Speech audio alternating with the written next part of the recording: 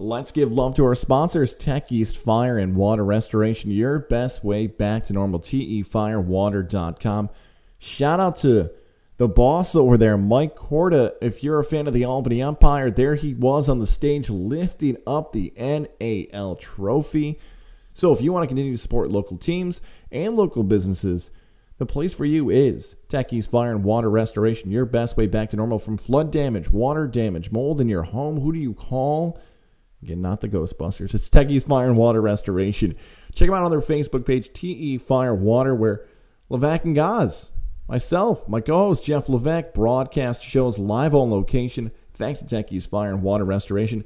Save their number in your phone, 518-915-1062. Again, 518-915-1062. They are open 24 hours a day if you need to call them. Located on Central Avenue if you want to stop into their spot. So you can find out about all the things that need to happen for you to be prepared when damage may be coming to the place where you live. Work with people that you want to have in your corner when something you didn't plan on happens. It's Tech East Fire and Water Restoration. Again, your best way back to normal. Proud sponsors of Trav and Rigney, Godzilla Media, and more. Continue to support them. Tech East Fire and Water Restoration. Your best way back to normal. tefirewater.com. And let's give love to our guys over at John Stone Supply in Troy, 6th Avenue. Stop over. Give them a call. 518-272-5922. Heating, air conditioning, ventilation. You're looking to make a change in your home today. The place for you is John Stone Supply in Troy. Check them out online as well. johnstonesupply.com. Right now, how about the great deals going on for the Fujitsu Ductless Splits energy-saving ultra-low temperature models? You stop in, you talk to the crew, whether it's Tom or James or Kevin or Rob. Talk to Tom about his fantasy football team and how he's going to get his butt kicked by Trav, Rigney, Goz, and everybody else in Godzilla Media. Do that. Just walk in and say, Tom, your fantasy football team stinks. And then ask about the J-Series VRF systems that are now even more efficient and that have that flexibility for you. And also, right now, Westinghouse, made by Fujitsu for that more basic, cost-efficient option for your home. Whatever it might be, heating, refrigeration, the tools, the instruments, the indoor air quality that you need for your home, the place to make that upgrade, the place to make that change, to work with the professionals at John Stone Supply in Troy. One more time for the number, 518-272-5922. Pull up the contacts, 518-272-5922. John Stone Supply in Troy. Now, let's get into this episode of Football on the Know.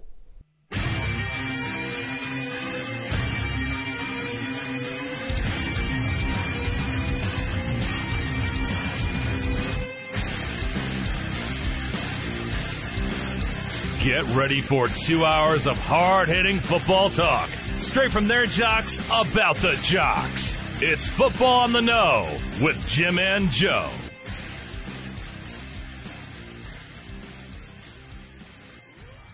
All right, what's going on, everybody? Welcome once again to another episode of Football on the Know. I'm Jim McPhee, alongside of me is Mr. Joe DeCapita. Welcome back, Noodles, for another edition of Football on the Know Show. We are ready to go. We are in the midst of preseason right now. There is a game going on right as we speak, I believe. The Patriots and the Eagles are playing tonight. Unfortunately, Jalen Mills is not going to be there due to illness. Right? Jalen Hurts. Yes, does, right? That's right, yes. There could be Mills around as well, but and he's hurt. Yeah, so no, he's sick. So, all right, thanks for joining us here tonight. We're really amped up. We're excited to be here with you guys tonight. We had to postpone last night because of some other things that we were doing, but we're here Thursday, special Thursday edition. We're still pumped because our local team for the Arena League, the Albany Empire, we were there on the sidelines, partying with everybody, and watched the whole game. It was intense. They are champions, NAL champions. We're excited for them.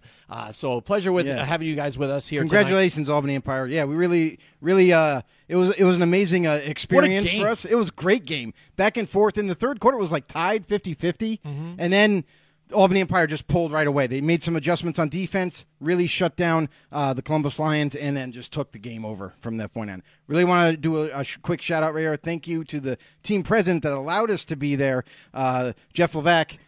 Definitely was very cool, calm, collected through the whole, despite what he had to go through behind closed doors, but did a terrific job nonetheless. Yeah, absolutely. Let's give him a round of applause. Yes. Jeff Levac, that's right. Jeff Levac, baby. Yes.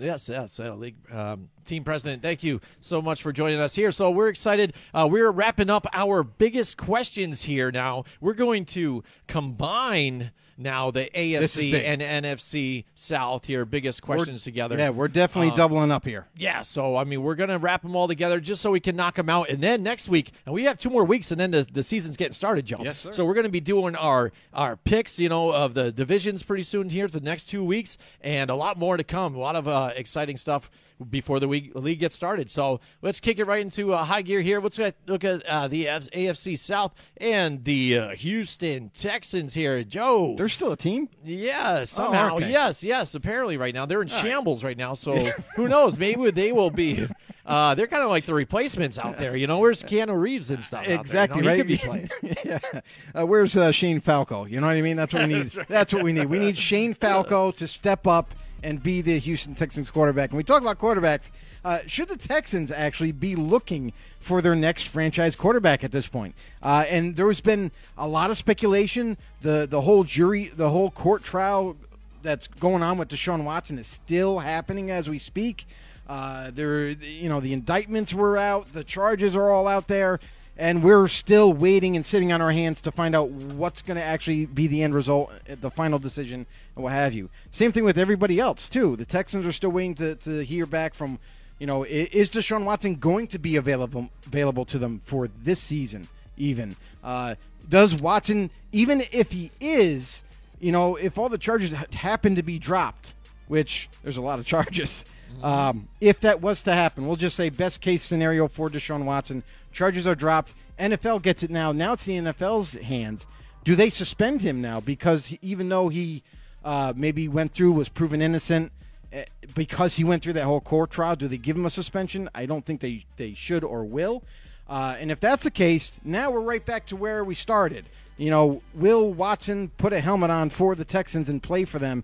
We know that he's expressed, much displeasure with the organization and does not want to play for them, wants to be traded, asked for a trade, and for the longest time, Texans were saying no to all these other teams calling them, and now it seems like they're open to suggestions. They're open to maybe even having a conversation of possibly trading Deshaun Watson. Now, let's just say, for example, they do decide to do that. You already know that if they make this decision and Watson is dead set, does not want to play for him no matter what, even if they try to keep him on the roster, they are going to be forced to look for their franchise quarterback. They are going to be forced to find the next guy that can be their answer for the future. And they're going to have to probably wait till the draft. Honestly, that's what they're going to have to do. Right now, they're going to probably have to use some bubble gum and duct tape for this season. We know that they got Tyrod Taylor, who all reports out of training camp, they're saying they love him, that he's learned the offense fairly quickly. He's running the offense very well. And it looks right now that Tyrod Taylor is the starting quarterback for at least this season. But going past this season, I think they really need to set their sights on possibly going to either draft or trade or whatever for their next quarterback. Right, and they're going to have to deal with whatever they deal with this season. But again, this upcoming free agency, I think they go and grab that stopgap quarterback. And let's take a look at the draft and see what is available there to move forward. But again, grab that stopgap kind of guy if Deshaun Watson is no longer on this team. Right, and here's the other thing too: is there's quarterbacks that they could possibly trade for right now to. I understand it's really too close for the season for them to bring them in and be like, oh, you're the starter. They got to learn the offense, too. They got to learn all the checks and balances in their offense and what have you. But a guy that his name has been thrown around is Gardner Minshew, a guy who is apparently right now, the Jaguars have said that this is a quarterback competition over there for the Jaguars between Trevor Lawrence and Gardner Minshew. Now, come on, let's be honest. The number 1 overall pick, I understand you put it out there like, hey, there's competition, but really we all know that in the end, Trevor Lawrence will be the guy, and Minshew is going to be available. So he's a guy that if they believe could come in, and we've seen him have some success as a starter. He even had like 5 games straight where he was had all wins. It was 5-0.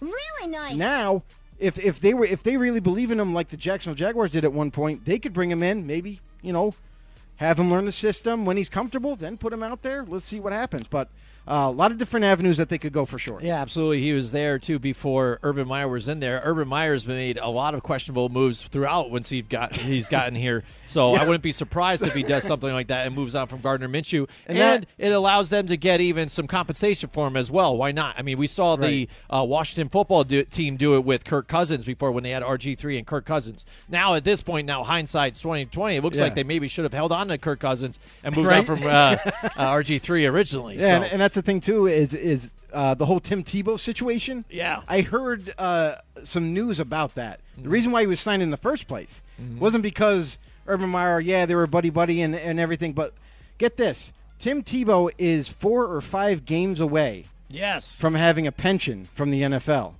and that's the real reason why he hired him. Was that if he was able to make the team, first he had to make the team, and if he was just on the team for 4 to 5 games. Then he would receive a full-fledged NFL pension for the rest of his retired career. And he was kind of doing a small-time favor to him. But what's really amusing is that Urban Meyer brings him in and says, hey, this is what I'm getting. That's not going to work. When people got to see it on national television, in the route running that he was doing and stuff, and the missed blocks. It's one thing if he was going to be just a receiving tight end, but as a tight end, you do have to do some kind of blocking, and he was just terrible at it. Absolutely. So, all right, focusing on the Houston Texans. What other questions do you have about these guys? I mean, there's a lot, I guess. But I mean, you could just you can bring up a lot, but you could just pick the biggest ones, without being terrible. But my next question I had was, what kind of offense could we possibly expect with or without Deshaun Watson? And we all know that they brought over David Culley, who has been a longtime assistant of the Ravens, of a couple other organizations, and is now finally getting a shot to be a head coach, which I don't know about that. Like, you're going to hire a guy straight from being like an assistant coach to straight up to a head coach. That's a little perplexing to me. So it could quite possibly be. But that's the thing is they got a different, completely different staff, so there's going to be a different offense. So what I expect, whether it's Tyrod Taylor at the helm or Deshaun Watson does decide, hey, you know what? Okay, I've been through the court thing. I want to play. And then he decides to play. I really believe that this is going to be more like what we've seen with Baltimore, because that's the last organization he was with for a long, extended amount of time. He learned under the coaching staff over there, under John Harbaugh and company. So I kind of expect it to be kind of heavy running, and that's maybe maybe that's the reason why we witnessed all the free agent running back signings now. Yeah, they got like exactly. 4 starting quality running backs in the backfield now. It just kind of with seeing where they went in free agency and the draft, and they didn't have hardly any draft picks, but seeing what they were able to accomplish in the offseason, tons of running back help. They have an offensive line that's still being worked on, and really like not an enormous amount of wide receiver help. So it's how could you not think that it's going to be a heavy run scheme? Maybe where they use jet sweeps, maybe where they kind of mix it up with the quarterback, because Tyrod Taylor is another mobile guy. He's not as fast like Lamar or as dynamic in the running game, but he still could handle that. Jet sweep, option plays, hand the ball off, dump the ball off, whatever you need him to do. So I think that's kind of what we're going to see more or less. Yeah, I agree with you here, too, because, again, when you take a look at their wide receivers, you get Brandon Cooks, who's been passed around a few times. Nico Collins, who they end up drafting in the third round, he is penciled in right now as their starter. And then Chris Connolly and Anthony Miller, too, the guys that have been liked by a lot of other coaches, expect a lot of good things from them, but nothing that really blows you off the page. Similar to what you were saying, like Baltimore Ravens were like a year or two ago, right? Minus the team not having a good defense like the Baltimore Ravens did. So, I mean, that's what you're going to be taking a look at with this team. So my, I guess, question for this team is what's the ceiling you're looking at here for this team? What are fans expecting out of of this team. If Deshaun Watson will not be playing, you're looking at Tyrod Taylor, who's been a serviceable quarterback for this league, mainly with Buffalo. He did really well over there, but it's been a few years since. So how is it going to be for them? And like you said, strong on the running backs. If they keep all these guys, or a few of them here, they have a good mix of everybody. And also you bring up Mark Ingram, former Baltimore Raven too as well, right here with this team in the mix. That is, I think, where they will be leading. Absolutely. And the other thing too is this team you can't expect a whole lot of. They've been through pretty much everything you can be as an organization in terms of disappointment the last couple of years. So last 2 off seasons, what happened? Bill O'Brien ends up trading away one of the best receivers in the game, and DeAndre Hopkins, for a bag of peanuts and David Johnson. You know what I mean? And they just gets rid of him. It really upsets his quarterback. And now this offseason, dealing with all these guys leaving via free agency, your contracts expire and so forth. And now you have a situation with your own quarterback that your franchise quarterback, 1, doesn't even want to play for you, and 2, has to go through this whole court process, which doesn't guarantee that he'll even be ready to come back and play right away this season. Right, and a guy who played so well, if it wasn't for Aaron Rodgers, probably could have been the league's MVP last year, the way he was playing. Oh, yeah. So that's a big thing not to have, to where even the one question I might ask is this the worst Houston Texan team ever in the franchise? So, I mean, you think back when they had, David Carr and some of those other guys, and they also had Andre Johnson as well. Adrian Foster was there too. So a lot of different good players on here. But this team could be struggling this season. All right, so we've got Mike Tackett in the house with us tonight. What's going on, He's Mike? in the house. He says the question is here, who takes on that beefy contract Watson has? If he gets convicted, does that void his contract? Who does Houston pursue with that money? See, now here's the thing about it's kind of like a multi-question here. Who's going to take on that contract? It's going to only obviously be teams that can work a deal that way. For teams that could possibly take on a contract to that magnitude, the Colts have been able to do so. The Jets were able to do so before they drafted a quarterback. That's not going to happen now. Right now, also, if you take a look at it, who has cap space enough, guys that were looking for quarterbacks, and teams that have been brought up in this conversation, the Denver Broncos have $28 million in cap space. Not enough. So, that's that's going to have to they have. Here's it would my have thing. to be the Jaguars. Here's my they thing. have a quarterback. Denver could do it. If they'd have to restructure Denver could do it. They'd have to get rid of Von Miller. Yeah, because that's a huge contract of theirs, and we already know this is his last year. They could possibly that was one of our questions for that the right question there. For the West. Could be part of that trade, right? Where they would trade Von Miller to Houston. They take on his contract. Deshaun Watson comes over, and then Denver would have to give 1, 2 first rounders, maybe 3 first round. I mean, who knows what they would end up with? But definitely 2 first rounders and Von Miller. That might be and suffice who knows, enough. Maybe they throw in one of those quarterbacks that they have that are competing right now. I mean, Drew Lock, still young, still could be turning into something. Maybe he'd throw him on the back end too on this whole deal. Or just Teddy Bridgewater, or whoever. Whatever. So so that could be part of it. And then the other part of it is, if he does get convicted of the crimes or whatever that are put up against him, does that void his contract? That's going to be based on what Houston wants to do here, because let's just say that does in fact happen. Now, Houston has the power that they could say that this is detrimental to the team, and because it's detrimental to the team, we're voiding your contract. You know what I mean? Because then they gotta think to themselves, like, can we actually get any value now for trading him? Are we going to be able to trade him now that he's convicted? There's going to be plenty of teams that oh man, we could get Deshaun Watson, but he just got convicted of domestic violence and shit. I don't think we can really. Do we really want to do that?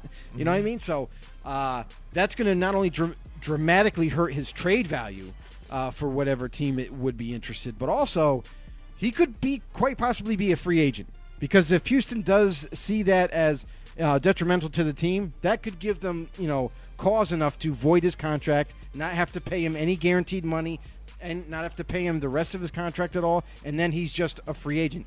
Then you also got to remember too, if he is convicted, the NFL now is going to definitely suspend him. How long?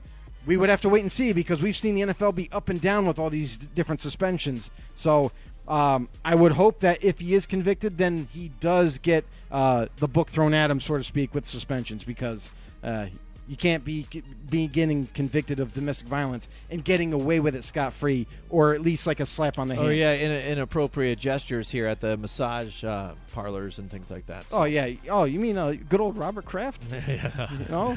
That guy got away with a slap on the hand, too. Absolutely. All right, so let's move on now to the Indianapolis Colts here, Joe. There's a few questions, I think, along with this team as well, because certain injuries that were happening to them, well, especially with the quarterback Carson Wentz. Yeah. And what we're hearing now is it's not as bad as it might have looked initially, and so he'll be back sooner than expected, and they are going to be working with these two quarterbacks that they have as the backups, and they like them both, so they aren't going to be venturing out for another quarterback, which is pretty much what we had said, though, too. They were going to stick with what they had. Maybe it came down to it before the season started. Somebody. But now the only change that would happen is if he was absolutely done for the year. Yeah. Then it would be like, well, then we got to do something. We got to do something now to at least give us a chance this season. So, but hopefully that's not the case. They're saying that he could very well make it by week 1. Definitely by week 2 is what they're expecting. And Quentin Nelson, which was another guy who was in the same had the same injury, they're saying that he's going to be ready for week 1. Quentin Nelson himself is saying that. So, let's wait and see if those guys truly can get healthy quick enough to be ready to help their team out right away. All right, so what do you got for your questions here? But we got for the Indianapolis Colts here. I got a question: is the Colts cornerback position a weakness? Because we know we've seen them last year, and how good this defense really was. I mean, this defense was very underrated to some. Some people gave it the right accolades as deservedly so, but some people kind of like didn't even really talk about them that much. Didn't give them the proper. Here we go. The proper accolades as they should have. So now we're going into this defense. Now they did do some changes. Now via draft they drafted Kwity Paye in the first round, a pass rushing specialist for them. They're hoping that he can come in day one and wreak havoc in the backfield. Other than that, you go to the cornerbacks. Now, cornerbacks changed. They brought over from the Vikings Xavier Rhodes. And last season, Xavier Rhodes statistically, and if you watch the games for Minnesota, he had the worst season of his career last season. It was terrible. It was like he couldn't cover anybody. He let wide receivers go run rampant all over his side. And then you got on the other side, you have a guy by the name of TJ Carey, who's a little bit of a journeyman, who's been on a couple different teams, trying to find a place to stick. And as of right now, he's penciled in as the other corner. So a guy who I don't have complete confidence in. I've seen him in person play for the Raiders, and by God, he's not that good. So if this is the corners that you're going with into the season, Xavier Rhodes, who's getting up there in age, and TJ Carey, who has never been able to land a starting job until now, it looks like. This is going to be a dramatic disappointment, I feel like, for their secondary. And I just it's a big time weakness for me. I'm actually surprised because they did draft in the second round in 2019 Rock Ya-Sin. Rock Ya-Sin started last year and played pretty darn well. He was pretty good. He's moving down. So I don't see how he's not the starter at this point. I think that he deserves to be. And then we all know that the Colts have done a great job of developing young players and bringing them up to in the starting ranks. So maybe, hopefully, on TJ Carey's side, or maybe Rock Ya-Sin could take that over. Xavier Rhodes, I don't know what the thinking is here, but we're going to have to find out. Now, I don't think this question can be really answered in this. It's for a future tense, but I think this particular question I'm going to ask here is probably one of the biggest questions that is lurking on this team here. And was Carson Wentz the right move to make for this team? Looking at the injury now, he had just suffered the past seasons here with the Philadelphia Eagles. Yeah. Time will tell now. This season, I think people are going to be keeping Carson Wentz under a microscope here and following every little thing that he does and waiting for him to slip up any little step that he does here. Here's the thing about Carson Wentz. And do I think it's the right move? Absolutely. because you got to remember, Colts needed a quarterback, and they weren't in the realm of being able to draft one of these studs this year in the draft, and they would have to definitely trade up to get somebody. So this is the avenue they wanted to take, because here's the thing: is familiarity. Is Frank Reich knows Carson Wentz and knows him so well and worked extremely well with him as an offensive coordinator for the Eagles. Wentz, that was the last time Wentz was super successful in his, last time he was successful in his career. So you bring Carson Wentz over because you got familiarity, you got chemistry, you know each other well, you know how each other talk, the language and everything, and Wentz does already know his offense. So do I think it's the right move? Absolutely. Obviously, we all know the elephant in the room is that he has to stay healthy. And that's really going to be the sticking point for him, is if he can stay healthy this season. We already know he's been injured already. And when he comes back, he's got to stay healthy. Absolutely has to stay healthy for the rest of the season. And if he can do so, I think this is going to make a big difference for Frank Reich and his offense. Yeah, okay. All right, so what other questions here do you have for the Indianapolis? One other question I have for them is, will Jonathan Taylor, the running back, or Carson Wentz be the reason for the Colts' success this season? And it could go either way. It really could. But I'm going to push all my chips in the middle of the table and say it's going to be all Jonathan Taylor. And this is the reason why, is because we've seen what Taylor could do in his rookie year last season. It was pretty impressive. And that was with a team that was kind of spitting and sputtering in the passing game. Even with Phillip Rivers, he threw, he made his fair share of mistakes last season, throwing interceptions and kind of stalling out drives and what have you. And Jonathan Taylor was the absolute consistent weapon on that offense and carried them to a couple of wins by himself. So I think the same kind of scenario, but if Wentz can stay healthy, you'll have a little bit better quarterback play in this offense. But Taylor, all through and through, is going to be the bell cow. Taylor is going to be the guy that's going to run the ball between the tackles. It's going to be able to, you can dump the ball off to him, and he's going to pick up those blitzes. Like, I feel like he's going to be the centerpiece for this offense that's going to really drive them to a lot of victories himself. I think they've been fairly successful with multiple running backs that they've had because of the injuries of Marlon Mack, and now you see why he has moved down the charts, and now they go and get Jonathan Taylor, which was a great pickup for them. He's going to do great for them, absolutely, be a good workhorse for them, or like you like to call it, maybe even the bell cow for this team. But I think all success ends and starts with Carson Wentz, because that's the thing. They've needed the quarterback to be there that could play efficiently. We had the aging Phillip Rivers, who, again, was just turning the ball over too many times. Carson Wentz, who was in a team that seemed like he had already given up, like, in the fact that, like, I don't trust anybody. I'm running for my life. I have to make everything happen by myself. He felt like in the Aaron Rodgers type of role. Like, oh, my gosh, I got to try and do this, and he wouldn't go down because he's fighting for every little yard. He felt like he had to do this. If he could just take a step back here, just relax and stay behind that offensive line, and he could have success with this. And I think if he is successful, that's what this team needed to go and get that next step and be further. So I think it all goes. I understand a great running game, and I think Jonathan Taylor is going to step up and have a better season this year. But I think the whole team, the ship steers all by Carson Wentz. And to be fair, you got to remember when he was playing for the Eagles his last couple of seasons, he had no offensive line. He had very little weapons to throw to, so he was, and it goes along with what you're saying, he was pressured to take off and run. But the simple thing is being smart enough to get out of harm's way. Yeah, absolutely. And that's really what it comes down to. So hopefully with Frank Reich's, coaching style and his demeanor and how he handles Carson Wentz, hopefully he can get that drilled through his thick head this season. Absolutely. We have a quick announcement to make. Smoky Bones is going to be home for Monday Night Football over here in Albany with us and Godzilla Media. We will be doing a couple shows here for Monday Night Football, along with our counterparts here that belong to Godzilla Media in upstate New York. That's right. So make sure you guys go to Smoky Bones Monday nights. We will be there. I think it's like 6:15 to 8 o'clock or so, right before the game is about to get started.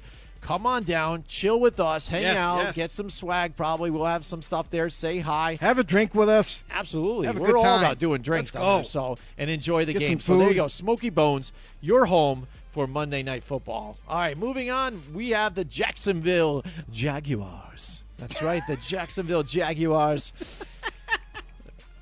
And Urban Meyer, who I despise. But he despises. yeah, but I think he's going to fail epically here too. So I'm hoping for it. And right now, it's looking pretty good for me. We'll see, though. He's got the franchise quarterback there. And again, he looks like he hasn't even coached yet. I know. Already saying he's having a disaster. Decisions he's making, I'm just not agreeing with, which is I think it was a good decision to cut Tim Tebow. Oh, yeah, I agree. That's probably his best one he's made so far. But why bring him in? Yeah, we already heard, because maybe he did that. But here you go. The Jacksonville Jaguars, Joe. What do you got? What limitations does the Jacksonville Jaguars have? Jaguars. Offense have. Jaguars. Here we go. So we're not going to do the whole Jaguars deal here. But what limitations does their offense have? And here's the thing is, obviously, what you can really point to right now is their quarterback situation. It's got to be a question mark. Like we've all seen Trevor Lawrence in his college days in Clemson and how successful he was there. But sometimes he made some mistakes. And in the NFL, the next step up, the big stage, there's going to be a lot more asked of him. He's got to be very diligent and smart with the football. Cannot just kind of try to force throws and throw it to the wrong read or what have you. So it's going to be mostly on him. That's really kind of where the limitations are. And you could say like, oh, well, what about the receiving? Well, here's the thing is I really do expect a guy by the name of Laviska Shenault to step up big time in his second year as that slot receiver. Really kind of played extremely well down the stretch, and I look for him to build upon that this upcoming season, along with guys like DJ Chark, who is the number one receiver for them, and hell, he's not a bad number one to have. So the Jacksonville Jaguars, I think that they're going to heavily lean on guys like that to help out Trevor Lawrence. And now they finally have a healthy offensive line for the first time in a couple of years. So hopefully that does turn into better pass protection for Trevor Lawrence to give him a little bit more time to diagnose plays and to be able to throw it. But for me, running back is not a question. We already seen what James Robinson did last year. And they also brought in Ohio State favorite Carlos Hyde to back up Robinson as of right now. So that's kind of like a nice 1-2 punch there. And all in all, I think that the whole thing is going to just be about Trevor Lawrence. It has to be. We all know that's like the most prominent position, obviously. But for this offense to get better, to be more successful for this upcoming season, it's all on Trevor Lawrence's shoulders. Yeah, absolutely. Again, and looking at the wide receiver core that he has here, what's the limitations? It's got to be even in them at this point. I mean, just because even that's not even much, I guess, actually, when you take a look at it. So when you look at offensive limitations, I don't know if they really even have one at this point because, again, you got to take a look. Maybe it's tight end. Tight end, I'd say tight end. All right, there you go. Really? Yeah, I think so. Yeah. James O'Shaughnessy's pretty good. Yeah, he's okay. He's pretty good. He's okay. You'll see. But all right. But again, wide receivers, they got some okay guys there too. I mean, so I'd say even wide receiver maybe too. I like Laviska Shenault, like you're saying here too, DJ Chark. But again, Marvin Jones, he had his stint in Detroit where he did his best years a couple of years ago, but since then hasn't been too healthy and very productive. So maybe a spot there. But like you said also as well, James Robinson coming in here. You've got Travis Etienne, who they said they maybe were going to try out at wide receiver, but then also their running back looks really good for them. And now Trevor Lawrence throwing the football to him. So that to me is the one sore thumb that sticks out. Is really going to for them to do it. Really going to be based on how fast he can develop. Yeah. So because I could say. Actually, when I was looking at it, their offense isn't that really bad, position by position. That's why it's kind of funny looking at limitations. The only thing that kind of really sticks out to me is however Trevor Lawrence plays. He doesn't have to be the elite guy right away. He just has to manage the game right now in his first year as a rookie. Listen, if he's anything close to like Justin Herbert was in his rookie year, I'd say that answers all the questions right there. But we still have not seen him in an actual NFL game. So until we do, we can't pass judgment.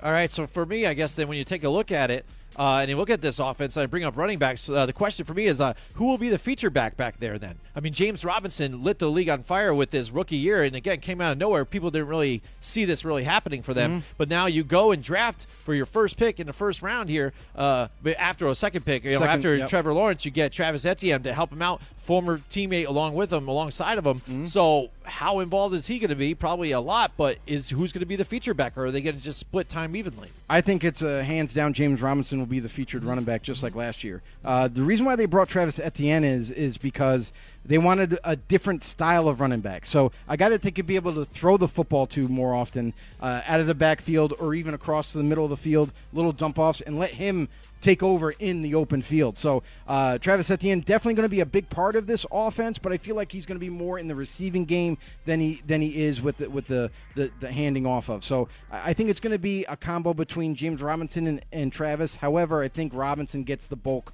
of the touches. All right, so what else do you have for the questions for the Jacksonville Jaguars? You're funny. I'm sorry. It's ridiculous. All right. So the last thing I have is the Jaguars' defense underrated? And we know that they kind of taken a little bit of a decline last year because they were trying to figure some things out. They had to fill some holes and what have you. But now going into this offseason, they had a lot of money that they were able to spend, and they also drafted pretty darn well in this past draft, having a lot of later on picks that they could get better depth with. And you look at their defense, they still have Josh Allen, who had double-digit sacks last year in his rookie campaign, or 2 years ago. And then now you're looking at little free agent additions that they made. Devon Hamilton, who was a backup last year, now gets rotated into the starting lineup. Definitely looks the part at D-tackle. Also, you got guys like Malcolm Brown. And one of the underrated signings, I feel like, is Roy Robertson Harris, who came over from Chicago, the Chicago Bears. And he was kind of on a rotational basis with Chicago. But, man, when he was in there, he was really dialing it up. He was really creative. But, again, this has got to be a little bit concerning, for him and his family. Even though he loves to coach. I think he'll last all season, but maybe at the end of the year, maybe he rethinks things. Yeah, it could be. Again, it might be on his decision there. I don't think he's going to get pushed out because, again, it's your first time in there, college coach. You were very, I don't know, not just popular, but you were very successful as a college coach too. Finally make your break into the NFL. And usually it's leave on your own terms. You don't get fired. So we'll see what happens with that team. More to stay tuned. But there we go. We got Mike Tackett in the house with us tonight. All right. He says, did you guys see all those purchased Tim Tebow jerseys from NFL Shop? And they are not covered by their jersey assurance program, allowing them to return their jersey for full refund or exchange because it doesn't cover players getting cut or retiring. That $120 jersey for a one-game preseason casualty isn't looking too hot right now. I mean, that is amazing. Wait a second. Did people actually bought Tim Tebow jerseys? Yeah, exactly. Like as soon as he got signed, that's a thing? Like you go out, run right out there and get, I love Tim Tebow. I'm getting his jersey. Yeah. I just don't. Yeah. I mean, I wouldn't though either. I mean, I haven't gotten a Daniel Jones jersey yet. I'm waiting until it's like, the questions are answered already. Wait, I'm not going to get a Tebow jersey, but the fanatics don't you are need fanatics. To wait at least till the 55-man roster is announced? Yeah. To see who actually makes it? Like there was no guarantee Tebow made it. People were buying his jersey. That's just crazy. Wow. Yeah. It's just crazy. Yeah, I don't get it, but that's the way Tebow fans are. They're nuts. So, maybe he'll still get on the roster somehow, not as a player, but or even on the staff as like the preacher for the team. You never know. You know how about that? Right. Right. You never know what's that called? Even but they have them. Maybe say a prayer for the games, get everybody motivated. Reverend. Knows? Yeah. But Reverend Tim, but maybe also he'll just go back to the SEC network or something too. So he's got options. He could go back to doing his announcements or whatever. Here we go. Mike Tackett's here as well. It says Tebow was the league best-selling jersey for about 2 weeks. There you go. And it is. It's just amazing. It's like some people the fans follow and they'll just sell. What? $120 to buy a guy that most likely wasn't going to make the team anyway. Because people like him. He's a likable guy, so people want to believe in him and then also just support him too as well. I know the Jaguars, they probably really benefited from this. Getting, I don't know how much they get a cut if they sell some of those jerseys for those particular players. I like NFL players too. It, I like players too, but I'm not going to buy a Jaden Mickens jersey who's not even on the team now. Like, I'm not going to buy it before you even see the 55-man roster. Right. Like, that's a little crazy to me. Like, you buy a practice jersey, a guy that's not guaranteed to make the team. That's crazy. And you spend $120?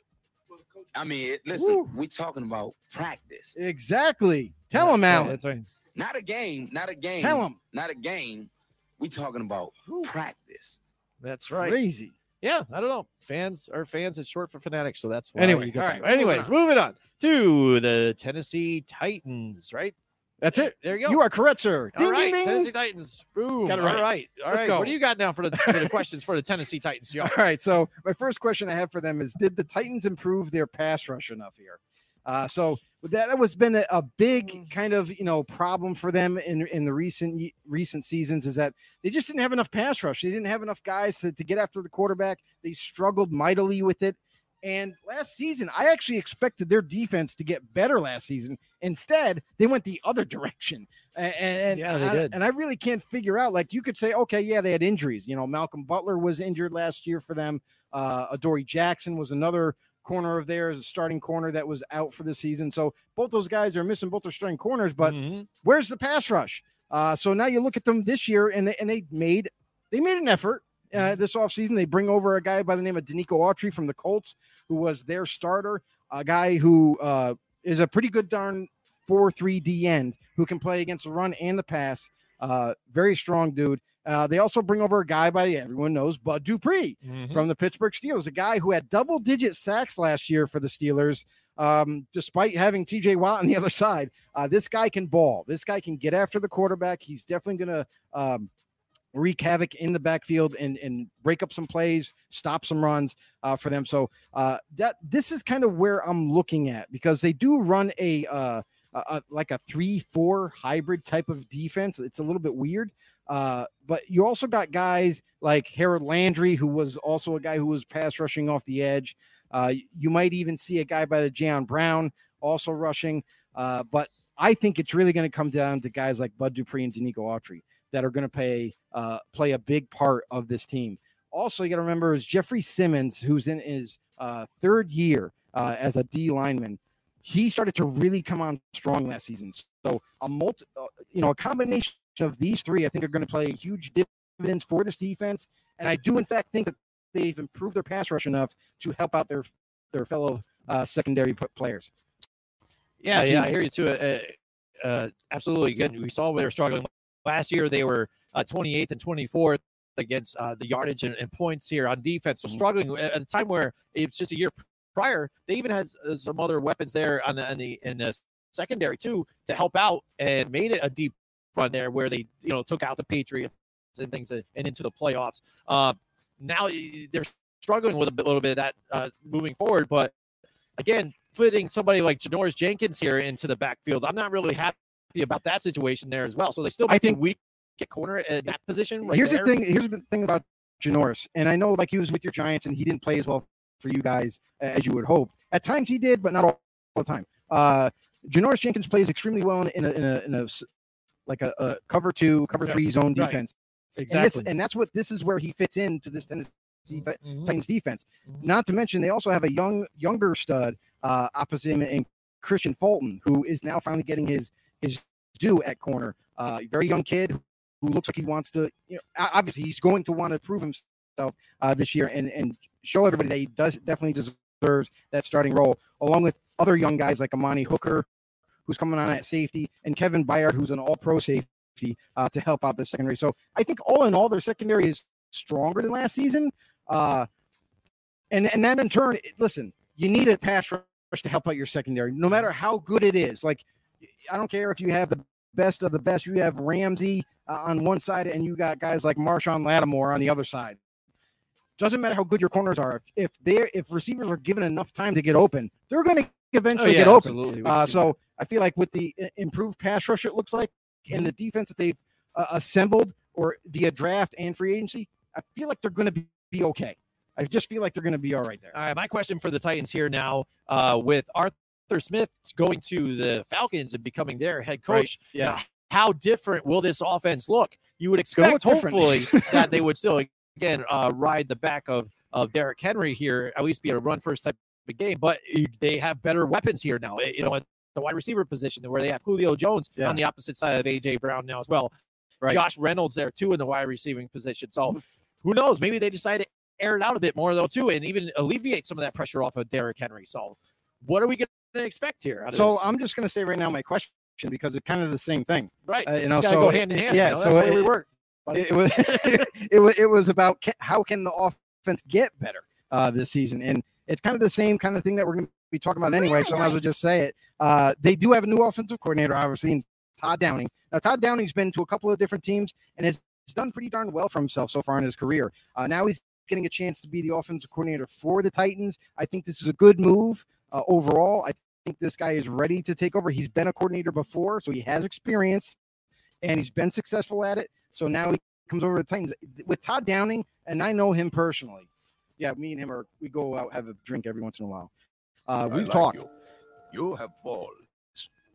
I like balls. There you go. See, so Todd Downing, he's kind of a guy that likes to mix it up. So I don't think you're going to see Tennessee Titan fans. I don't think you're going to see that heavy bell cow running like Derrick Henry is used to be doing. Like basically the offense revolved around Derrick Henry. Here, give it to Henry. Give it to Henry. Hey, just give it to him one more time. And then they would play off of the run with play action and throw the ball, and that's kind of where the passing plays opened up for them. I think now you're going to see a little bit more of a balanced offense. You're going to see Henry still involved. Obviously, he's a Pro Bowl player. He's a great running back. So it's definitely still going to be heavily involved. But I think that they're going to kind of shift gears just a little bit, just enough to throw defenses off. And they'll hand it off to Derrick Henry. But they also acquired Julio Jones to team up with A.J. Brown. That's a nice tandem to have in the receiving core, along with a free agent acquisition, Josh Reynolds coming over from the Rams, who I think is a kind of an underrated signing. So with those three receivers, now you have a complete receiving core. You got a running back that can run the daylights out, and good luck guarding everybody. You know what I mean? So I think all in all that this offense is going to be very balanced. It's going to be hard to defend. So good luck defenses.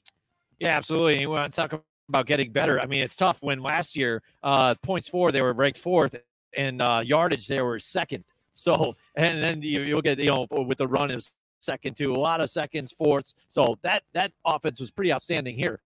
Now, what we said, like in hand, Todd Downing there taking over. Mm-hmm. Will they get better? Who knows? Can it get any better? Maybe they'll be first then. We'll see. I think it'd be at least the same. But maybe stats aren't everything with too. With the wide receiving core. But stats aren't everything too, because some of those stats are skewed a little bit. Because if you go and you look at, they didn't throw a ton, so they were running a lot more. So when those passes happened and they were delivered and they were caught and everything, which was more times than not, then that stat goes jumping up big time. So now you're looking at a team that's going to take this to a little bit different of a level. They're going to be more balanced, which I feel not necessarily statistically might be better, might be 2 or 1, whatever in passing or running, but they're going to be a harder offense to defend, definitely, because they're going to be more balanced. They're going to be harder to figure out exactly what they're going to do. Yeah, absolutely. I agree with you there. So Joe's going to take a little time here to tell you about our friends at Johnstone Supply here from Troy. Joe, yes, why don't you tell these guys about Johnstone Supply? All right, let's see. I want to give a shout out here to our new sponsor.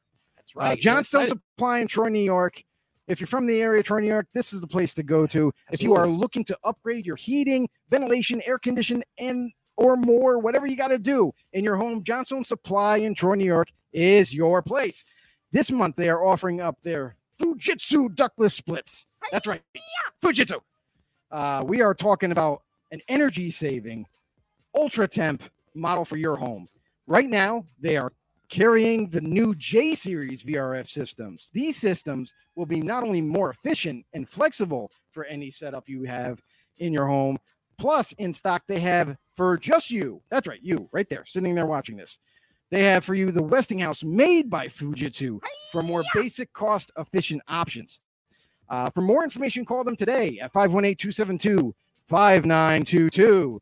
That's right. Or visit them on 6th Avenue in Troy, New York. Call today or stop by and say hello to our boys, Tom, James, or even Kevin, and tell them you heard about John Stone from us right here from Football on the Know from Godzilla Media. Oh, yeah, that's right. Yeah, definitely. Love that they're on board.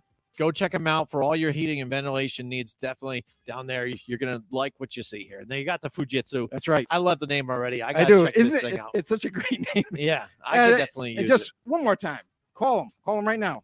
518-272-5922. Leave a message. All right, so now we're moving on to the NFC South, and I'm going to talk about the Dirty Birds, and that's the Atlanta Falcons here. We just talked about them, and Arthur Smith moving on to them. Julio Jones swapping now to the Titans. So these two teams know each other a little bit in that aspect. At least they're doing a little swap here, a little wife swap, I guess, here.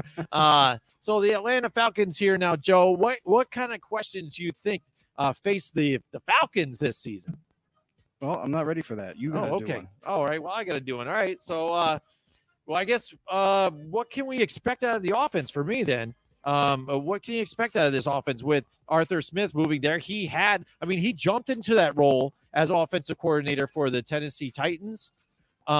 And was asking for help, because he was mainly, like other backup coach for all these different other positional coaches. Mm-hmm. So he was first time calling plays, doing things like that. So now bust into the head coaching position now. He had Derrick Henry, obviously, to run with. So that was a nice piece to have. Doesn't really have that type of situation there in Atlanta. You lose a weapon like Julio Jones. You still have Matt Ryan, your franchise quarterback, but he's getting a little longer in the tooth. But you also have Russell Gage and Calvin Ridley there, though. So, so you got a lot of different give and take here. So what direction do you think this offense is going to go in? Here's the interesting thing is you remember Arthur Smith. Now he's the head coach. So I don't know how much input. Like, he's going to have some, obviously, input. He's the head guy. But I'm not 100%. Is he going to be calling plays too, on top of being a head coach? Like, these are some questions we don't have answers to as of right now. Dave Ragone, who's now the offensive coordinator that he brings in, is he going to be just the guy that's calling the plays, and he's going to be basically calling plays off of Arthur Smith's system? If that's the case, if it is all in Dave Ragone's hands, then we don't know anything about Dave Ragone calling plays. So I'm just going to go with the obvious. I don't know. To be honest, I'm going to go with the obvious. It's got to be more balanced. Yes. This is a team that has been heavily a heavy passing team.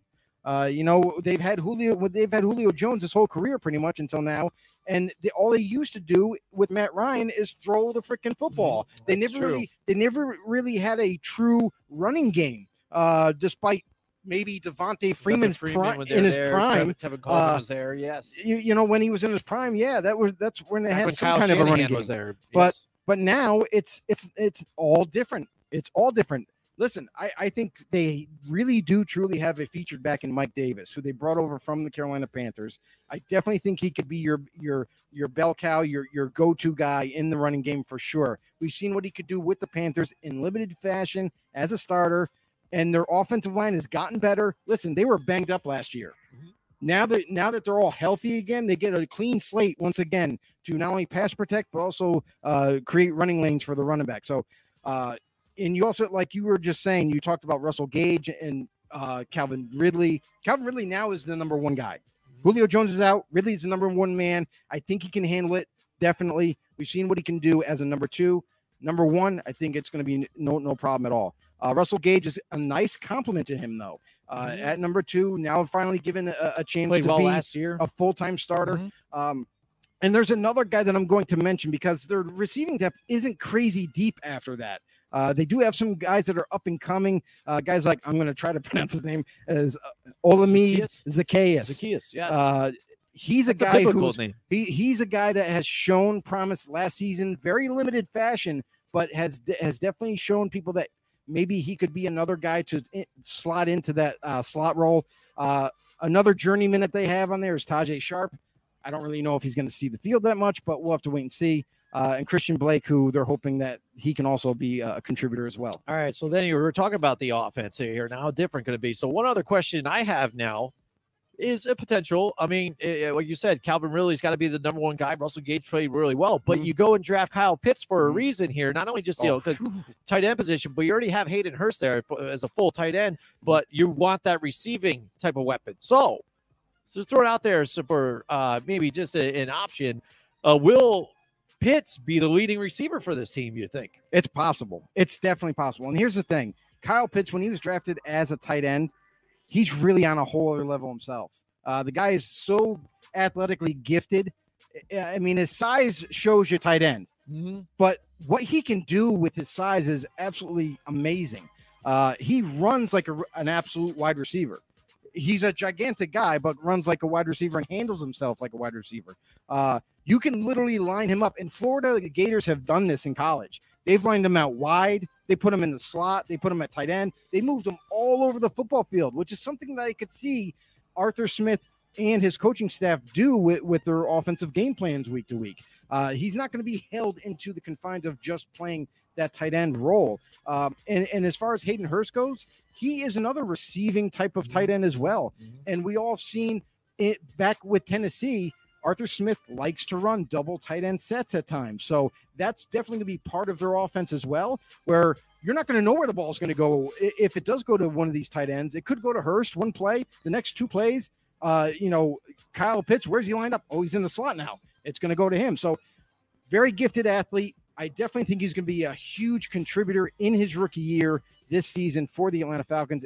And like I said before, is he's going to be a chess piece that they move all over the football field, get him put up against, weaker defenders and expose them. I definitely think that Pitts is going to be, it's possible that he does, right? But it's going to be hard for him to overcome Ridley. I feel like that's going to be kind of like the thing where Calvin Ridley is going to be the guy that gets the most yards. Maybe not touchdowns. Maybe Kyle Pitts leads him in touchdowns because he's a big body. But all in all, that's going to be a nice competition to watch. Absolutely. So what else do you have for the Atlanta Falcons here, Joe? For the Atlanta Falcons, I have I just got the defense. I had one thing about the defense, but since we're talking about offense, I want to do one more thing here. Is what could we expect from the Falcons offense to look like? And that's we have already kind of covered that. That just gets thrown out the door. But yeah, I mean, all in all, I think it's going to be obviously it's going to be more balanced. I feel like I don't know how much we're going to see, like in terms of plays being called by Dave Ragone. And that's something that I guess we're going to have to wait till week one to see just exactly how this offense is going to go. But all in all, I think with all these weapons, with Mike Davis in the backfield, with the receiving weapons that you have, drafting Kyle Pitts, I mean, it just screams being balanced. So that's what I think is going to end up happening. And take some pressure off of Matt Ryan, for God's sakes. Don't have him throw the ball 40,000 times a game. So that definitely has to be part of it. My other question that I have for them is, can defensive coordinator Dean Pease improve this defense, which has been struggling for like the last 6 seasons? I mean, it's been terrible. I mean, this is a team that it's not like they don't have talent on the defensive side of the ball. I mean, for God's sakes, they got Grady Jarrett, who's one of the best D tackles in the game, doesn't really ever get talked about. And we know that he was coming off an injury before, but definitely is healthy again, ready to go. Deion Jones, a middle linebacker that doesn't get enough, claim to fame. A guy who is a great, and I mean great linebacker in the middle. And it's like, it begs a question. Now you got a new D coordinator coming in, Dean Pease, right? So he has history with the Baltimore Ravens. And we all know how good the Ravens are, right? So they've done a great job of building that organization, building that defense, and really being, making the right moves with personnel and developing into that defense. I kind of see a similar role here for Dean Pease. I think it's not something that's too big for him. And when you look at their defensive line right now, like that used to be had some holes in it. Yes, you still have Grady Jarrett there, but I actually think that they bring over a guy who played for the Saints, Tyler Davison, who was kind of like a backup for the Saints for a little bit, got some playing time, but man, this guy can definitely wreak havoc as a D tackle. And then They bring over a guy by the name of Jonathan Bullard, who's kind of like an unknown name, but he's going to show some people that he deserves to be talked about. Coming over from Seattle, another kind of under the radar talent that Seattle has had for a couple of seasons. He comes over now to the Atlanta Falcons. Definitely going to help him out. And other than that, now you have on the opposite sides of Deion Jones, you have some young linebackers that still got to prove themselves. We know that they can rush the passer off the edge, but can they be able to handle the pass defensive game? Can they get in the right spots in zone coverages and defend the pass? So that's something that they still got to work on. And then their secondary, and this is a secondary that's been worked on year in and year out, and they just seem to just spinning their wheels. But A.J. Terrell was out all last season, a guy who showed promise as a rookie in 2020. Now I think that he's going to definitely blow up this year and help this defense out, along with guys like Fabian Moreau coming over from Washington. So do I think they got better? Yes. How much better they got? Time will tell, because you can put all the different type of free agents on a new roster and say, hey, we made this team better.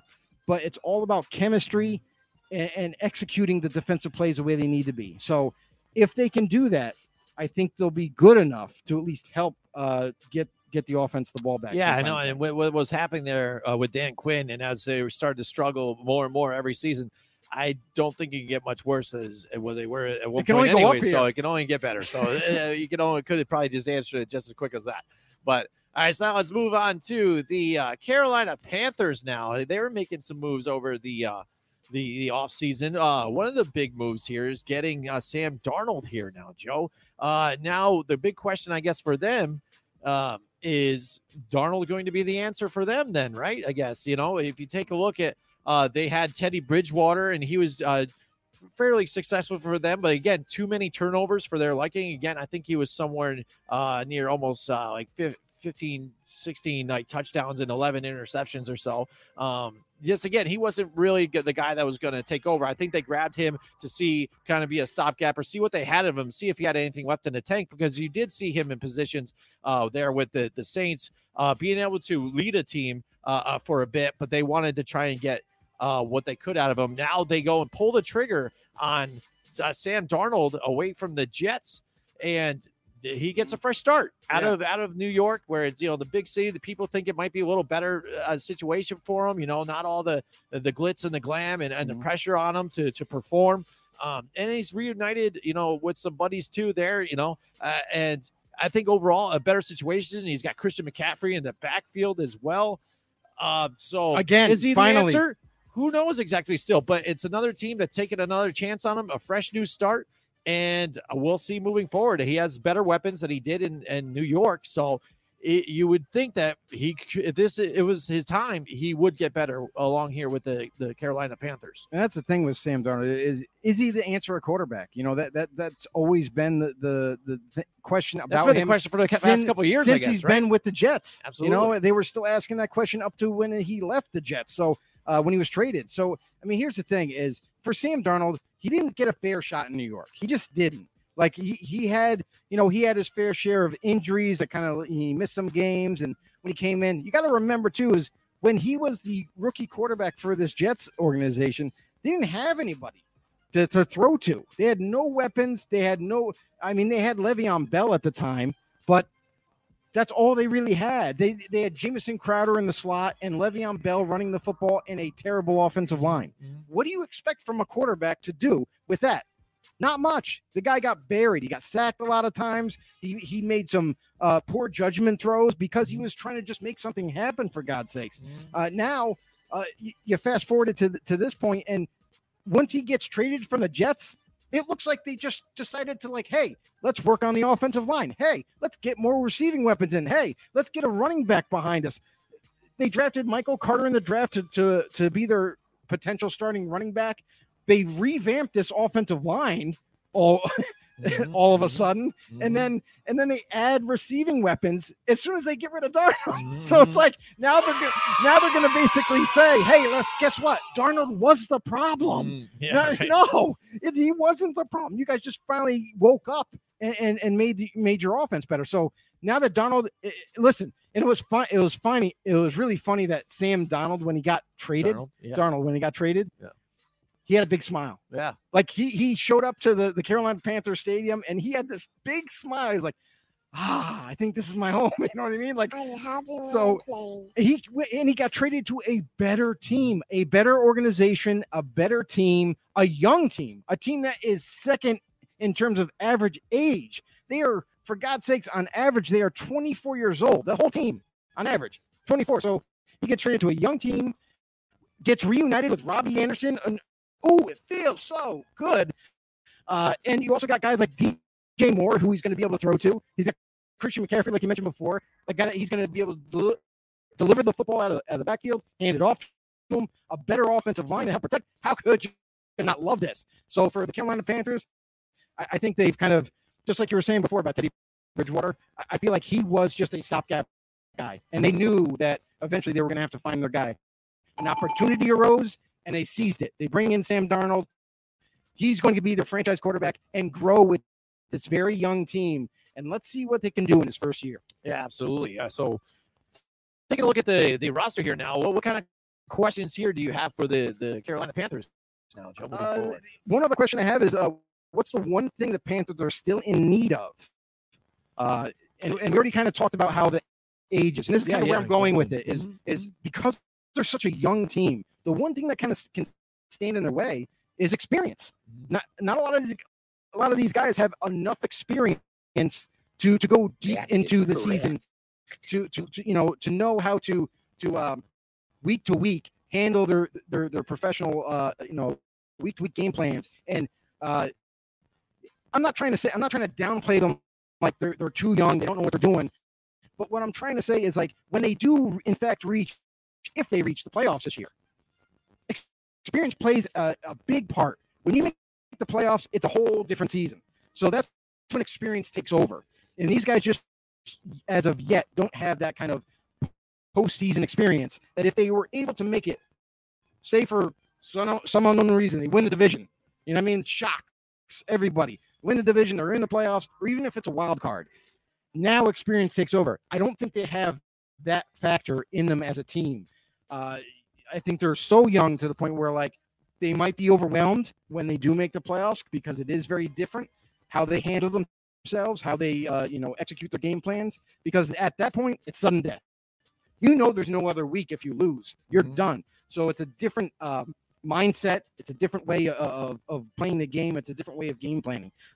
So that's where I think is the one thing where they're lacking is experience. But all in all, other than that, they are an extremely young team.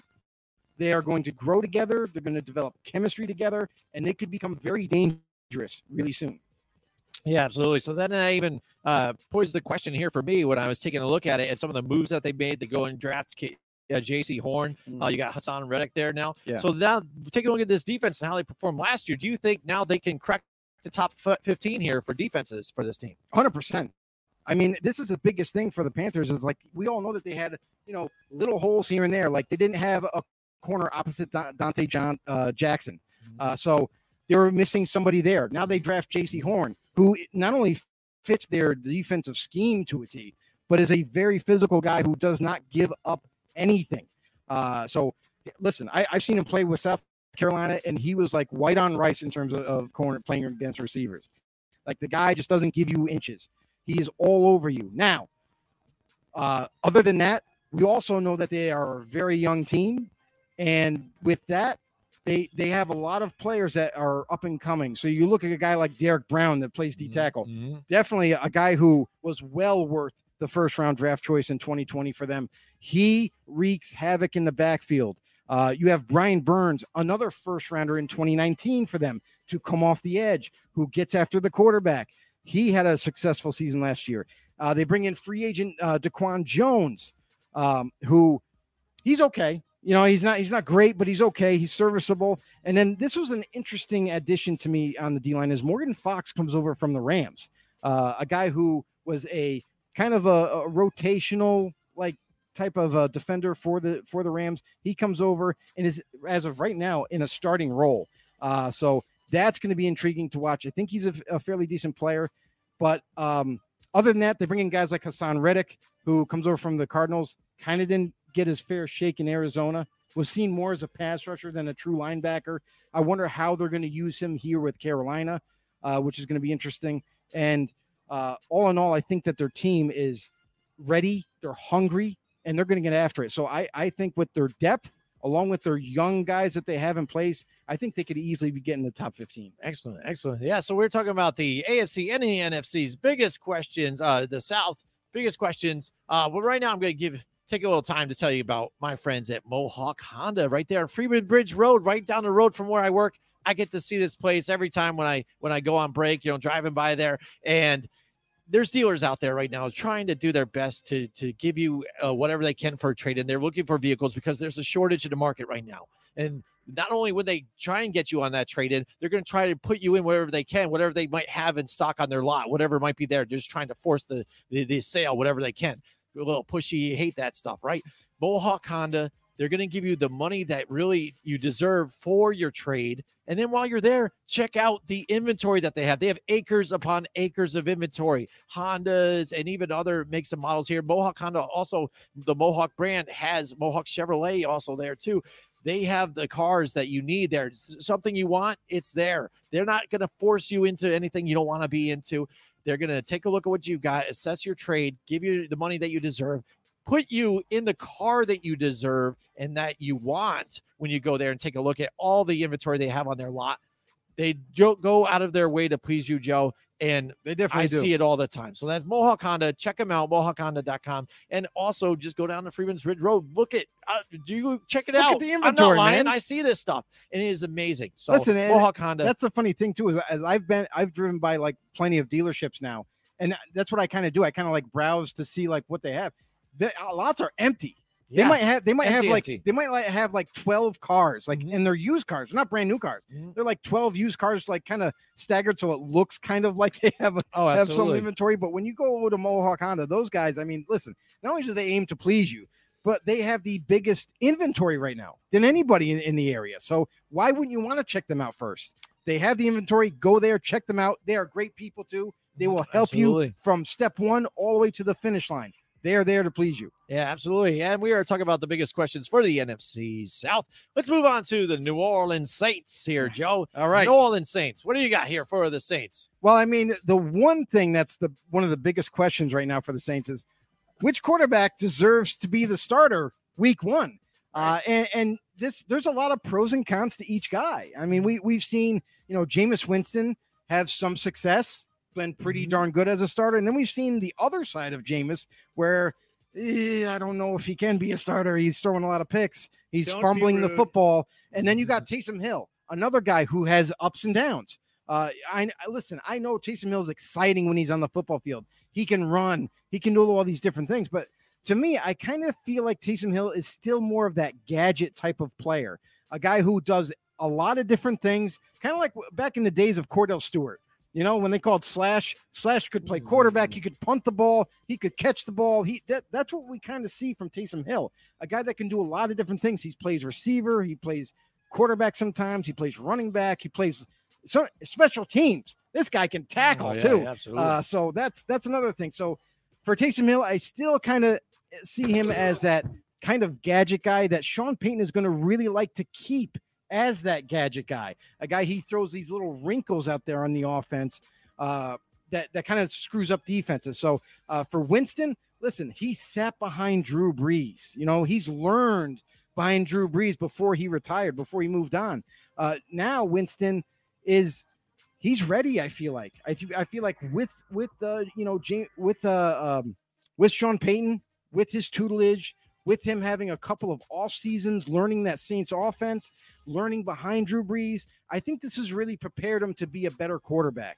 And listen, a lot of people in Saints training camp is definitely have a lot of high praise for a guy like Jameis Winston. So I feel like right now it looks like Winston has the lead a little bit, has the edge, and I feel like he's going to be a better quarterback for them all in all. Taysom Hill, listen, he has talent. But do I think he could be an every down quarterback? Possibly. I just not 100% sold on him because of all the different things that he does. But for Winston, I feel like with the time and the effort that he's been putting in. And I see a different type of quarterback. I feel like he's going to be a more patient quarterback than he was in his past. I feel like he's going to be a guy that's going to be dialed in and is going to take this very seriously and perform well.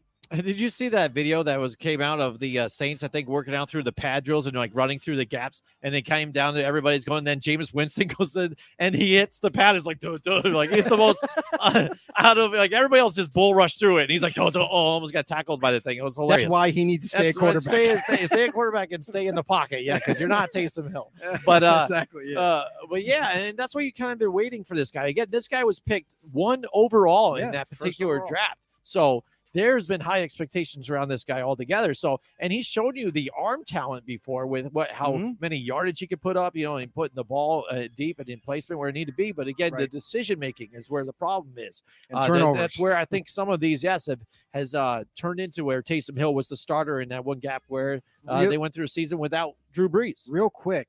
Also, he's never played behind a good offensive line like this is. This is one of the best offensive lines he's ever played with. So this is going to be huge for him. Like, he's not going to have to be rushed a lot of times. You know what I mean? Like, he's going to have one of the best offensive lines to play behind. He's going to have a running back like Alvin Kamara who can bail him out when he needs it, because we all know that Kamara, even though he's in the backfield, he could just be sitting over there on the sideline like, hey, look, I'm open. And then if you're in trouble, just dump it off to him. So I feel like with the offense, the way Sean Payton works his offense, and we already know he's going to game plan week to week to actually help Winston no matter what the situation is. Yeah, I mean, I don't know. For me, again, they've got him Taysom Hill still penciled in here as the starter, but I don't know. And I saw him last year as a starter, what they did, and they were still able to be. We talked about this when he came in. Like, we still thought that he was going to be just that nice gadget spot, and that's how they like to play it. But when he was in there as a starter, they were still doing fairly well and productive. They might just throw both quarterbacks out in the field at the same time and do something crazy too as well. I mean, because then they're still able to utilize Taysom Hill for what he does, and you still have Jameis Winston there. Now, true starter, I don't know. I'm still rolling with Taysom Hill until something changes my mind. And here's the thing but see, this is where it kind of gets a little, crazy here. It's like, listen, I know Taysom Hill, he's displayed some pretty amazing athletic ability, but as a quarterback, he hasn't been really done much. You might have seen a trick play with Drew Brees, and then all of a sudden he's got the ball over here and he throws it across the football field to a wide open receiver. But we've yet to see him in a absolute, no doubt about it, just the quarterback role. Seen enough from him to do that. Winston, we have tape from him. Yes, some of it's bad, but a lot of it was pretty good too in Tampa. So I feel like now that you got a guy right here ready to go, a guy who's been there, has experience being a full-time starter at quarterback. Hill's a nice story. Don't get me wrong. Definitely a nice story. A guy who's like a gadget guy. Maybe he ends up being the starter. Maybe he doesn't. But I still think that Winston has more experience, and that's what's really going to kind of carry him over to get that starting deal. All right, moving forward, what else do you have for these guys for a question for the Saints? The other thing I have, and this is kind of like, I was kind of surprised by this, is are the Saints still in need of more receivers? I mean, you look at their depth chart right now, and you got Michael Thomas, who happens to be, he's going to be missing time. He's on the PUP list, and it sounds like he's not going to be back till week 7. So almost halfway through the year. So you don't have him right now. Now you got Traquan Smith. You got Marquez Callaway, who was a draft pick in 2020, who they really do love. I definitely see him jumping up into that starting role with subtract Thomas out of there. And then you got a lot of guys that maybe they could be the answer. Maybe, you know what I mean? So you got guys like Deontay Harris, who was sprinkled in there last season, a very kind of like explosive type of receiver. Definitely could see him more as like a slot guy. And you got guys like Ty Montgomery, who's been kind of like to make the roster here. Kind of like a journeyman guy, Chris Hogan and Kevin White just got added 2 days ago. Yeah. So that they're desperate when you bring a guy back from the dead like that. Yeah, so absolutely. But yes, I mean, that's the thing is like, listen, there are free agents still out there that they can bring in, and you have time. Like, I know that's only 2 or 3 more weeks until kickoff, but now's the time to do it. Do it right now. Bring guys in. Like they brought in Kevin White.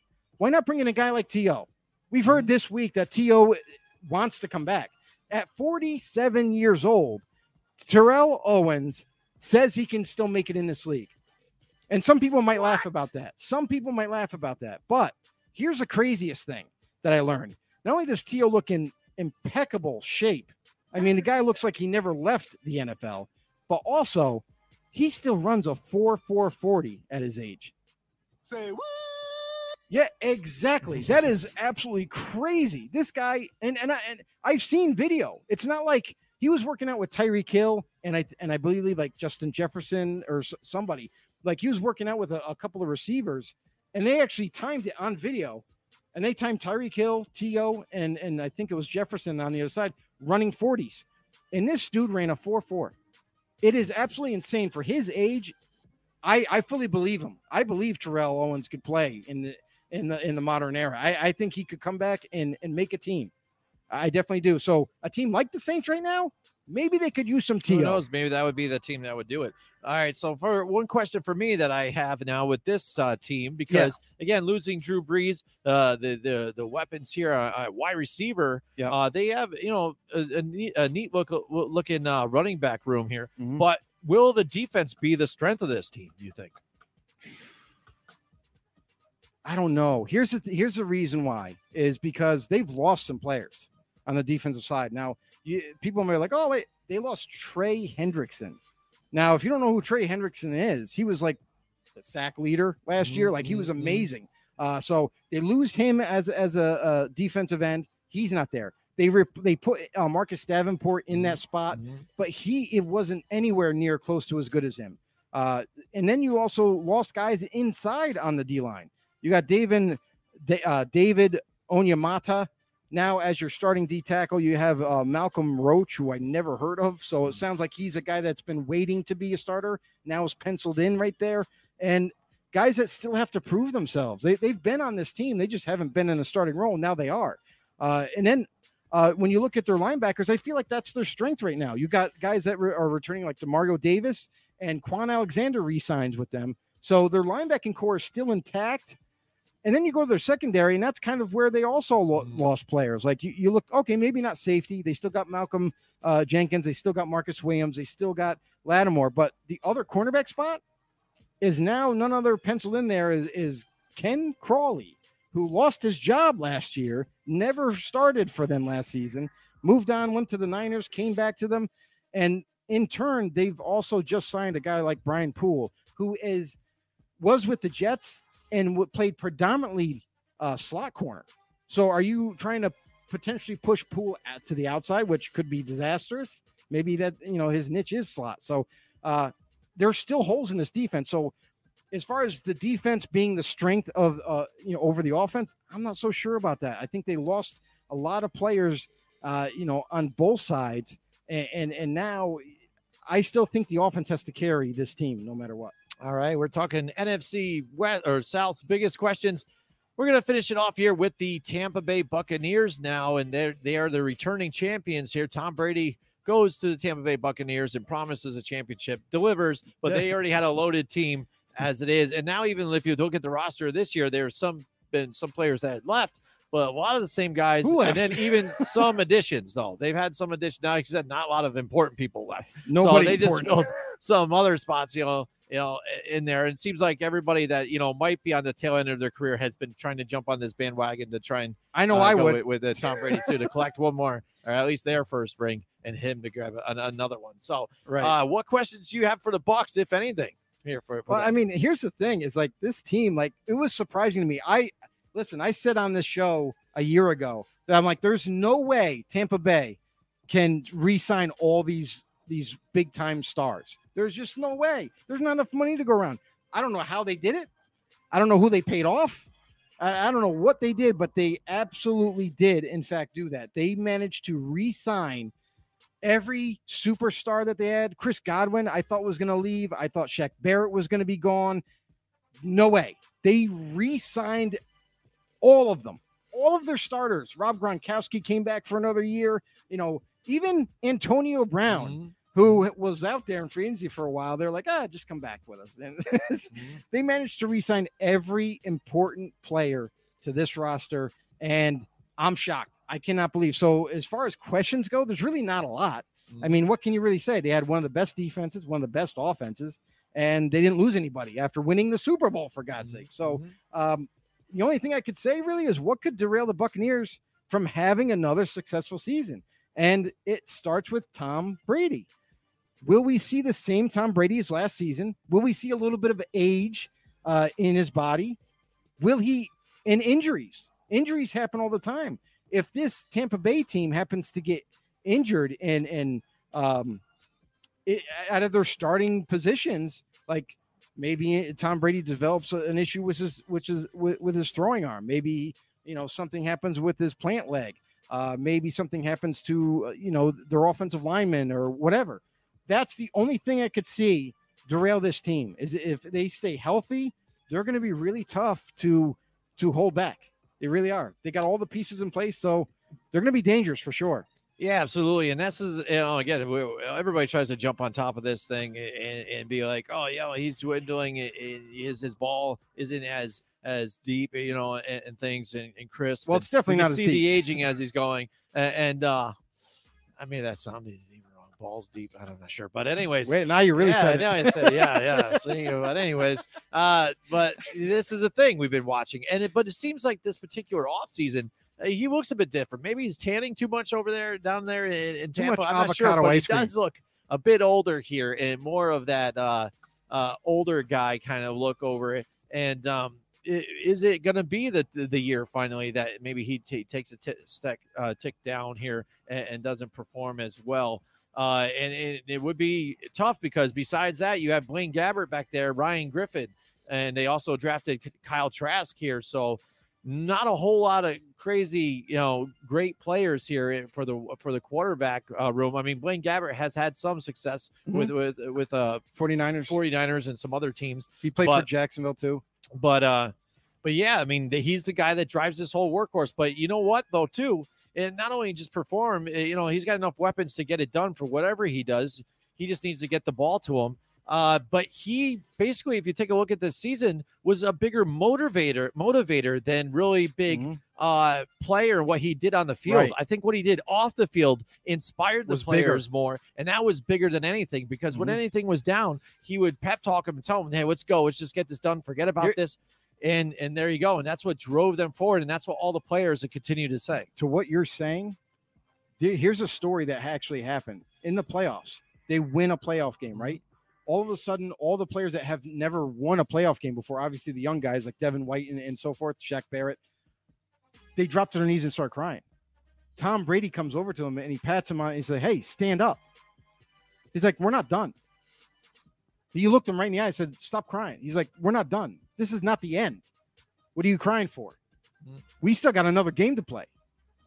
So, I mean, right there and then, those players kind of like reacted like, "Wait, what?"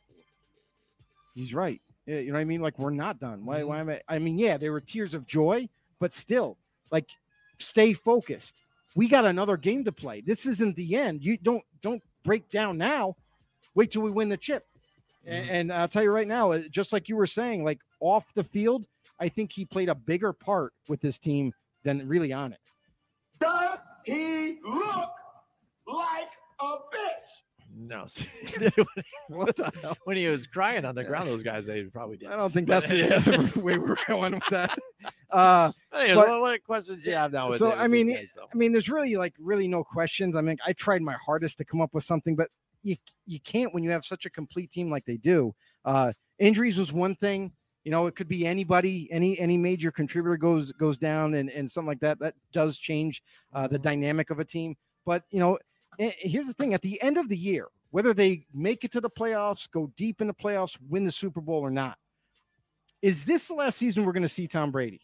Is this the year? Now, if you remember 5 years ago, he said he wanted to play until he's 45. That day is rapidly approaching. And by the end of this season, is he true to his word? Like, is he going to be like, win, lose, or draw? This is my last season. Have a good one. Yeah. And here's my thing. Here's my take on it. Is I only think he does that if he's broken every record as a quarterback.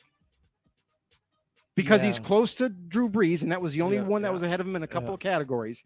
If he supersedes him, and I don't know what other records he has to break, but he's close There's to a few whatever individual ones still. But that's what I'm he saying. has mainly team ones, but yeah, there are a few individual ones he still has. But it's to go. quarterback. That's what I'm saying. Like if he breaks all the quarterback records, I think that's what he's been waiting for.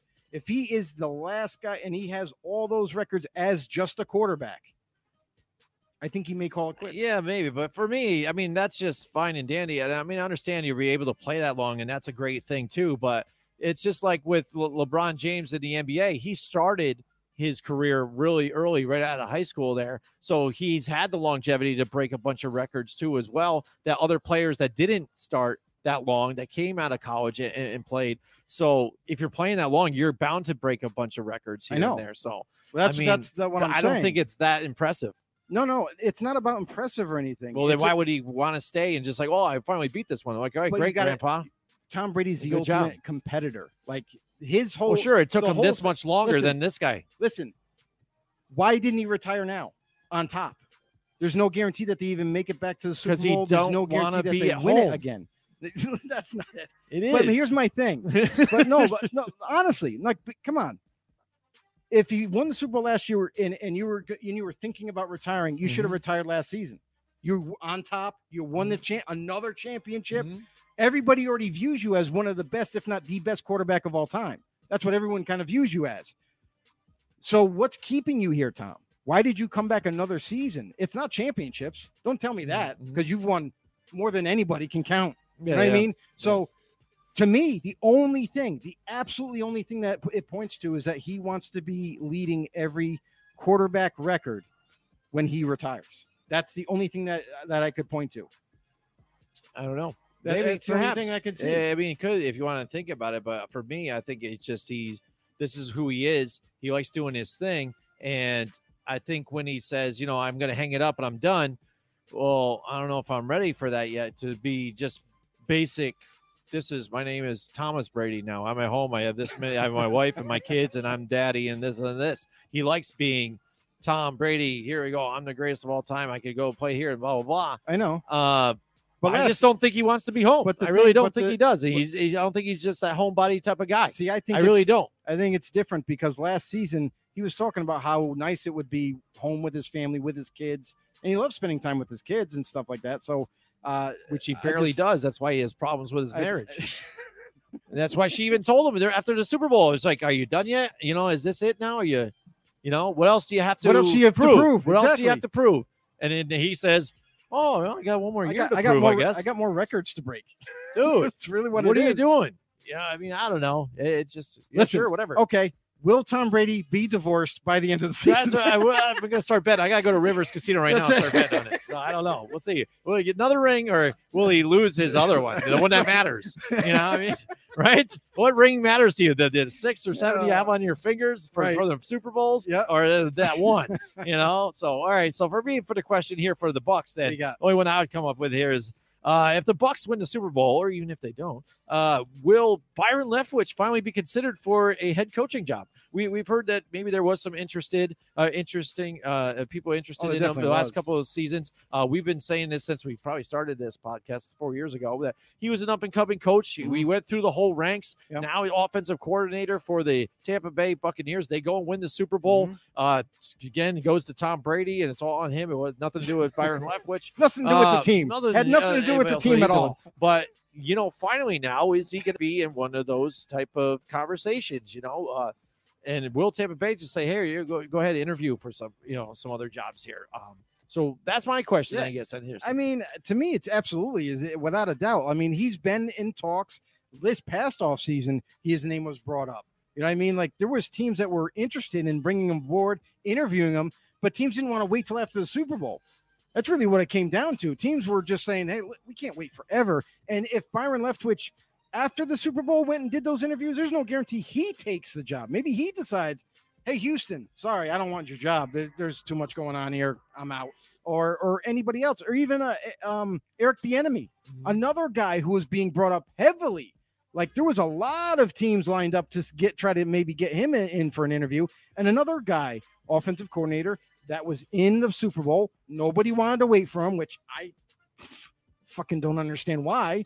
Because if you got guys like Byron Leftwich, Eric Bieniemy after the Super Bowl, interview them both, if it doesn't work out, like teams like Houston, like I thought Houston was one of those teams that definitely could wait forever.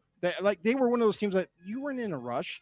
What were you going to? David Culley's your head coach now? You could have waited till after you interviewed both those guys. If neither one of them took the job, you could have still freaking hired David Culley to be your head coach. You could have waited.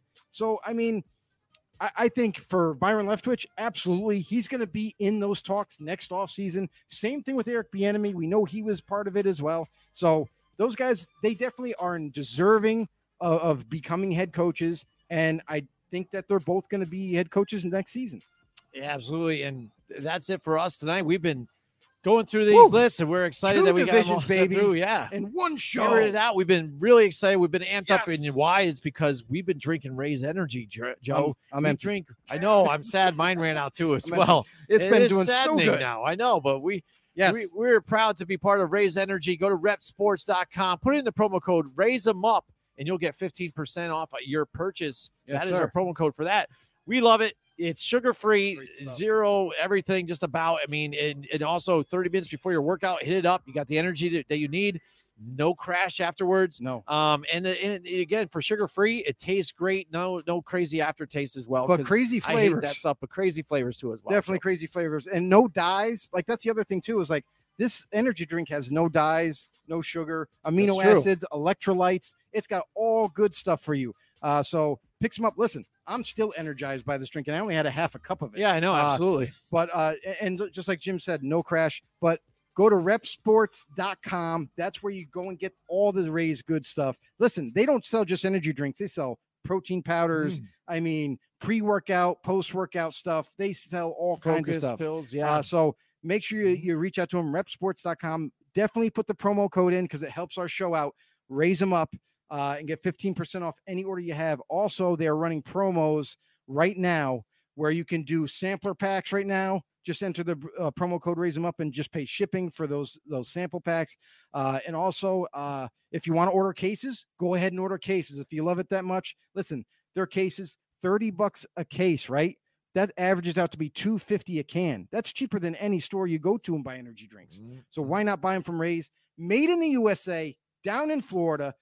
Let's go. Join the Rays Rebellion, become a Rays-a-maniac, and let's go. Yeah, talk about becoming and joining a revolution. Become a know-it-all. Come to our Facebook page. Become a know-it-all there, too. Join us here on Football on the Know show. And also give us a like, too, while you're there on our page, Football on the Know with Jim and Joe. And go to YouTube as well. We're also there. Also Football on the Know show. Go check us out there, subscribe, hit the notification bell, and on Twitter too for latest and greatest updates too. Joe's out there tweeting nonstop.